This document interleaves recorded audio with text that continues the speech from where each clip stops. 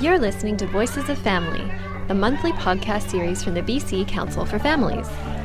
Each month, we bring you thought-provoking discussions with notable figures and frontline workers in the family service community. Voices of Family takes you inside family services to hear what's new and on the horizon, making life better for BC families.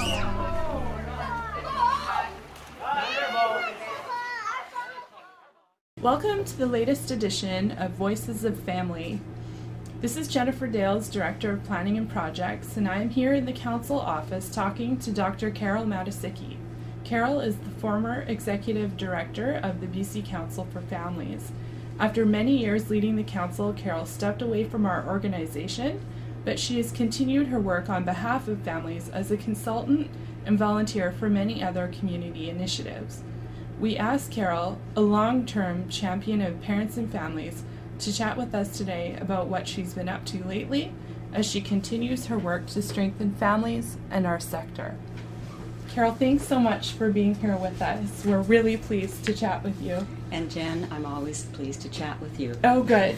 Well, we'll see how it goes after I grill you with all of these tough questions. Okay. So the first thing I wanted to ask you is, basically, do you think our society recognizes how important families are?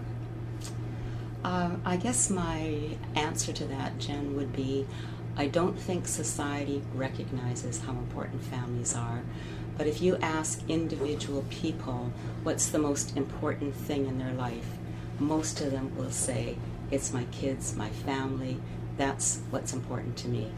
But I think we take families for granted, and I think we tend to pay attention to them when things go wrong. But I really don't think we look at how we can better support them to be as strong as they can be and to not be challenged so much. Mm-hmm. It is so strange, isn't it? Because people do identify it as important when you ask them about their personal life, but then it seems like there's something, the bigger picture gets missed. Yeah. Do you have any ideas about why it is that prevention still seems to be viewed as expendable when we have all of the research that shows that prevention dollars offer a good return on the investment? Well, that has been my song and dance, Jen, for about 30-something years, I think.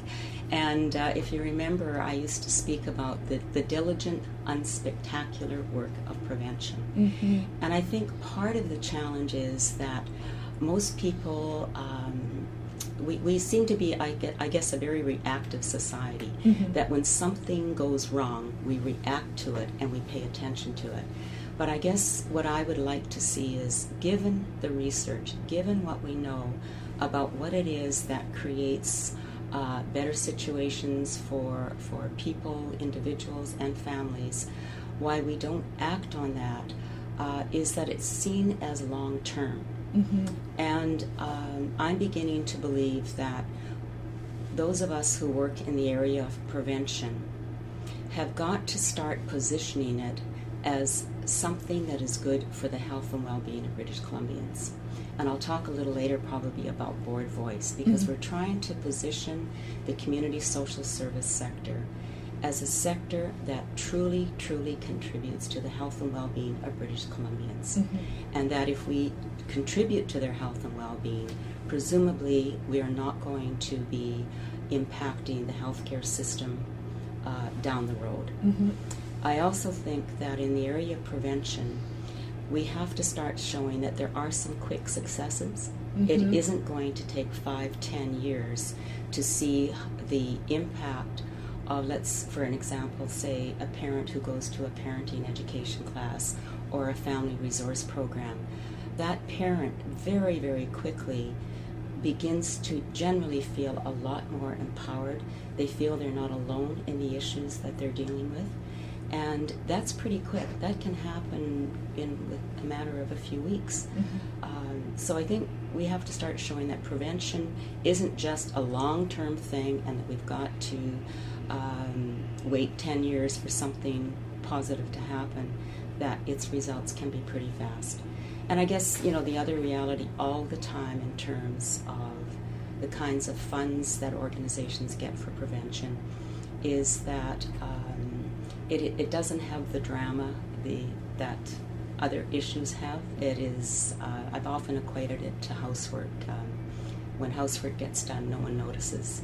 But when it's not done, you know what happens. You bet everyone notices. Yeah, everybody notices. So do you think that it a little bit has to do with how we tell our story? I think so. I think we have to do a far, far better job of telling the story about the kind of work that gets done day in and day out by the hundreds of organizations in our province that really have a primary focus on prevention.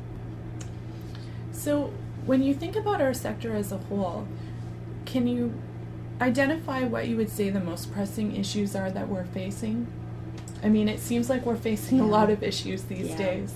I think the sector, Jen, and certainly in my career and in my experience, is such a diverse sector. And for many, many years, I've believed that we have to start thinking like a sector. We are actually a big force in this province. I think I've got my stats right.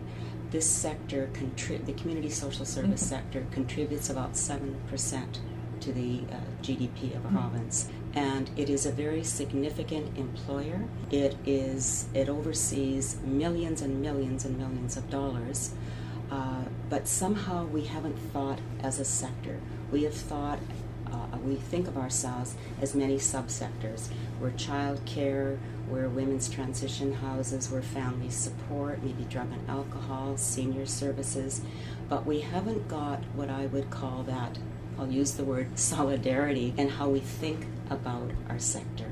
Yeah, we're thinking in pieces instead of rather than what does this sector writ large contribute to this province. And I think we have to, if you will, without sounding too corny here, kind of hold hands and realize that we're all in this together, and collectively we make a huge contribution, not only to the economic state of our province, but to the health and well-being of British Columbians. So I know that you were always a champion of collaboration, and also a really good example because you seem to be involved in many successful collaborations. And we probably all know that sometimes collaboration is not easy, and sometimes things end up being worse when organizations collaborate, when instead they really could be stronger. So I'm just wondering if you have any advice or thoughts about what it was that made collaboration easy for you. Well, I don't know that it was easy. I guess I've always, Jen, believed that social issues are very, very complex. Nobody owns them, and nobody by themselves can address them. That I've always believed, and I think it was Dan Offord, who was a fabulous human being and cared so much about children and families. I remember hearing him many, many years ago say that it's generally a constellation of factors that creates a social issue, and we can only address that issue if we look at a constellation of causes or a constellation of solutions. And I guess the tall and short of it for me is that nobody owns an issue, and that the issues that we're dealing with are societal issues, and there are many, many people in our society that can bring their skills and their expertise to solve these issues. So I don't think collaboration is easy. And I want to just give an example. Currently I'm sitting on a Board of Trade committee that's called the Social Development Committee. It's mainly business people at the table, but there are a few of us who have been for many years involved in the community social service sector. And we have just put forward to the Canadian Chamber of Commerce a resolution on homelessness. Now, it is not, and I won't go into all the detail, but it is not easy for the Canadian Chamber of Commerce to bring a resolution to their AGM. It has to go through several stages before it is a resolution that will be brought to their AGM. And we have just found a way to, with business people at the table and community people, to say there is a better way to deal with homelessness in our society. It's not necessarily putting more money on it, but developing a comprehensive plan rather than, that piece and shotgun kind of approach of throwing money at issues. So that's an example to me of nobody owns the issue, but the solution, I think, has to be addressed by many, many players. And a collaboration with business, which is sometimes something our sector might not always think of or be able to manage. I think we've thought that this is our work to do this, and truly it is. We are, I think, the champions of trying to address social issues and trying to build the health and well-being of children and families. But there are a lot of other people out there that could be our allies that I think we need to engage much more than we have been. But again, I've been around long enough to know those things take time, take energy, and they take commitment. Well, especially when you have people telling you that personally, family, and these sorts of issues are very important to them. It's just translating that personal into a sort of a bigger initiative for the community. Exactly. Well, I know that you're working with Board Voice, and the focus of Board Voice is to strengthen nonprofit boards. And so I'm wondering if you can just tell people who don't know too much about that organization what you're trying to do and how it's going. Yeah. I am very, very excited, Jen, about Board Voice. It is kind of the new kid on the block, if you will, in the community social service sector. And it actually evolved out of a conversation that some executive directors had almost 2 years ago now. And basically they said, we really do not have in our province a forum or an opportunity for the governors, the board members of organizations to get together to champion the importance of the community social service sector. So in 2009, actually 2008, a group of us got together and we formed a planning committee to kind of explore this idea of having an organization that would bring the voice of board members from all of our subsectors. So it wouldn't just be people who work in childcare or people who work in family support.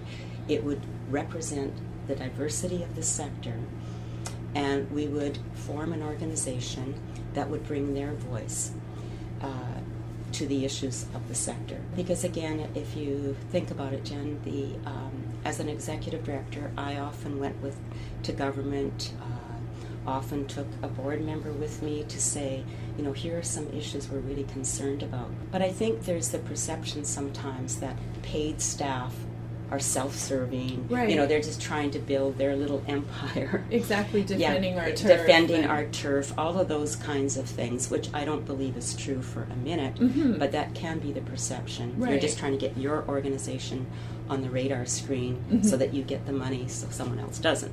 Right. Anyhow, the board members, by the very nature of being board members, are volunteers. And I think we can safely assume that most board members truly care about what's going on in their communities. And they are actually responsible for billions of dollars of funding. And so I think it's in all our best interests to better support the role of board members. But we also have as one of our goals for Board Voice to strengthen the governance capacity of organizations. Okay. So we had our founding conference last November 2009. We're having our second conference this October, and we, for both these conferences, will have sessions that focus on strengthening board members in their role as board members. Okay. But another role we hope to have is to be what I would call a governance-to-governance body. The governors of the nonprofit organizations can speak to the governors, the politicians of our province, and not always just speak to the bureaucrats, but speak to the political level. Okay. And we have done quite a bit of that, actually. Oh, good. Then I guess the last goal we have for Board Voice is to try to raise the profile of the importance of the sector. And we've done a lot of op-ed pieces. Anytime we do a briefing to a cabinet minister or a politician, we talk about this sector and its contribution to the health and well-being of British Columbians. Let's see it as an investment in people's lives rather than as a drain. So we're trying to say, let's focus more on the social determinants of health, because those are the things that truly make people healthy. And if we can do a better job at that end, presumably it will not have as much impact on, let's say, the criminal justice system or the healthcare system. So anyone who is involved with any sort of board in the community social service sector could take a look at Board Voice and look into the sort of the training of strengthening the board, and then also the advocacy piece that board members can do with a little bit more freedom than perhaps the paid staff. Paid staff, absolutely, Jen. Any membership in Board Voice is open to any community social service organization in the province, and they can take out membership and have a designated person on their board to be sort of the contact person. And then we have a board of directors from every region of the province, and we will be having an annual general meeting this October, and we have a couple of vacancies which we are seeking nominations for. We probably have sufficient nominations now, but people can always nominate from the floor. And we have, I think, a very, very exciting conference, and very much with a focus on how can we provide board members with more support to be champions in their own community, in their own corner of the province. So I think it's very exciting. It's the commitment I've seen from the board members around the province has been very exciting. We have a board meeting once a month, all by teleconference. And we try to have at least one face-to-face, if not two face-to-face meetings a year. But it's a young organization. A whole new organization. That's really exciting to be there from the beginning. It is. It's very exciting, Jan. And the interesting thing is the fellow who is the chair of Board Voice is someone who works for Canaccord Capital. And so I think that's one of the very interesting things about a board like Board Voice is that these are board members who don't necessarily work in the sector. They care about their communities, and they want to bring their voice to raising the importance of this whole sector. So speaking of raising our voices, recently there was a meeting of the Select Standing Committee talking about child poverty, and you had the opportunity to give a presentation. Can you tell us a little bit about what you talked about in your presentation? Well, an issue like child poverty and how to solve child poverty has got to be an absolutely huge, huge issue. And again, as I said just a little earlier, it's my observation that most social issues are the result of a constellation of factors, and that there's no magic bullet solution to the issue. I was not the only speaker that presented to the Select Standing Committee on Child Poverty. Several of us actually said that what we need to do is start focusing on the social determinants of health. We know what it is that makes people healthy, and certainly adequate income is one of those key factors that contributes to people's health and well-being. If that's not there, other things just will not be part of a person or child or family's life. So let's start focusing more on the social determinants of health. I think it's fair to say that I would say in British Columbia we're definitely slipping. In Canada we are slipping. And in a fairly recent 2008 OECD report, there were 30 developed nations that were surveyed. Canada was identified as being one of two showing the greatest increase in income inequality and poverty during the period from the 1900s to the mid-2000s. That's not a very impressive record for a country as affluent as our country is. No, that's not where we want to be at all. That's not where we want to be. Our investment, another social determinant of health, of course, is the importance of early child development. And again, Canada does not rank well at all in OECD countries in terms of our investment in early child development. So I think right there are two social determinants that if we paid more attention to them, again, poverty would not be solved totally ever, I'm sure, but we would go a long way to addressing it. I also tried to show in my presentation that there are 6 other provinces who have developed a poverty reduction strategy, and the most recent one, as far as I can make out, is Ontario. They started a poverty reduction strategy in 2008. And again, I was very pleased to see that their approach to it is that it is everybody's responsibility. You can't just leave it to government, you can't just leave it to the community, but business, labor, all players have a role to play in addressing it. And they have set targets and outcomes and measures, and I will be very curious to see how it goes, because Ontario is also having a challenging time economically, as we are, as the country is, and I think that we can maybe learn a lot from what they're doing. And again, a lot of the speakers that day focused on this issue as a health issue. It's all about creating a healthy population. And I came across a very interesting little, I don't know where I saw it, but it was a poster that I saw somewhere.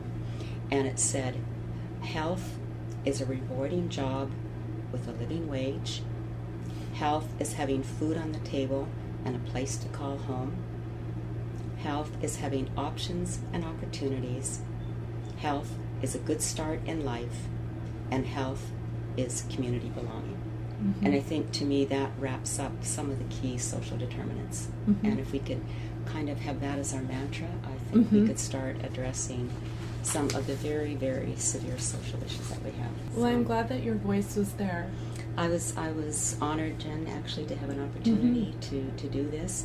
My hope would be that the Select Standing Committee would take their findings, and I don't know that they can make recommendations, but that this issue will not just be a report on a shelf somewhere. That there'll be some action, that will influence some action in the province. Because again, I remember when I first started in this field, I would say things like how important it is to support parents, and I would be challenged, well, how do you know if you support parents that they're going to be better parents? Maybe it's because they went bowling on a Friday night with their friends. And I would say that too, because social connection is a good thing for people. Because 25 years ago, we did not have the research that shows what needs to be in place in order to support the healthy development of children and families. And now we have that research in spades, and we're still not acting on it. And we have a lot of data, and I've heard it said many times that if there's no data, there's no problem. If there's no problem, there's no action. Well, we can't say now that we don't have the data. Yeah. There is the data. We do have some problems, but we also have some good direction for finding some solutions to these issues. Yeah, we're all ready to take action. You bet. You bet, Jen. Exactly. Well, it's not easy. It's not easy, but no, but nothing good is easy, isn't it? No, so absolutely. it's worth the work. Yeah. Well, I want to say thank you so much to Carol for this great interview, and I wanted to say, Carol, you were such a great executive director, a wonderful mentor, and really an example of someone who believes in the importance of families and parenting. We are so grateful for all of your work at the BC Council for Families and for our sector. So thank you for sharing your expertise with us today. Those of you listening to this podcast who are interested in learning more about Carol's submission on child poverty will find more on this topic in the most recent issue of Family Connections, the quarterly magazine members of the BC Council for Families receive. Information about becoming a member is available on the Council's website, which is www.bccf.ca. Thanks so much for listening. And thank you, Carol. You're very welcome, Jen. That wraps it up for this episode of Voices of Family. Check the BC Council for Families website next month for another episode on the latest in family services at www.bccf.ca.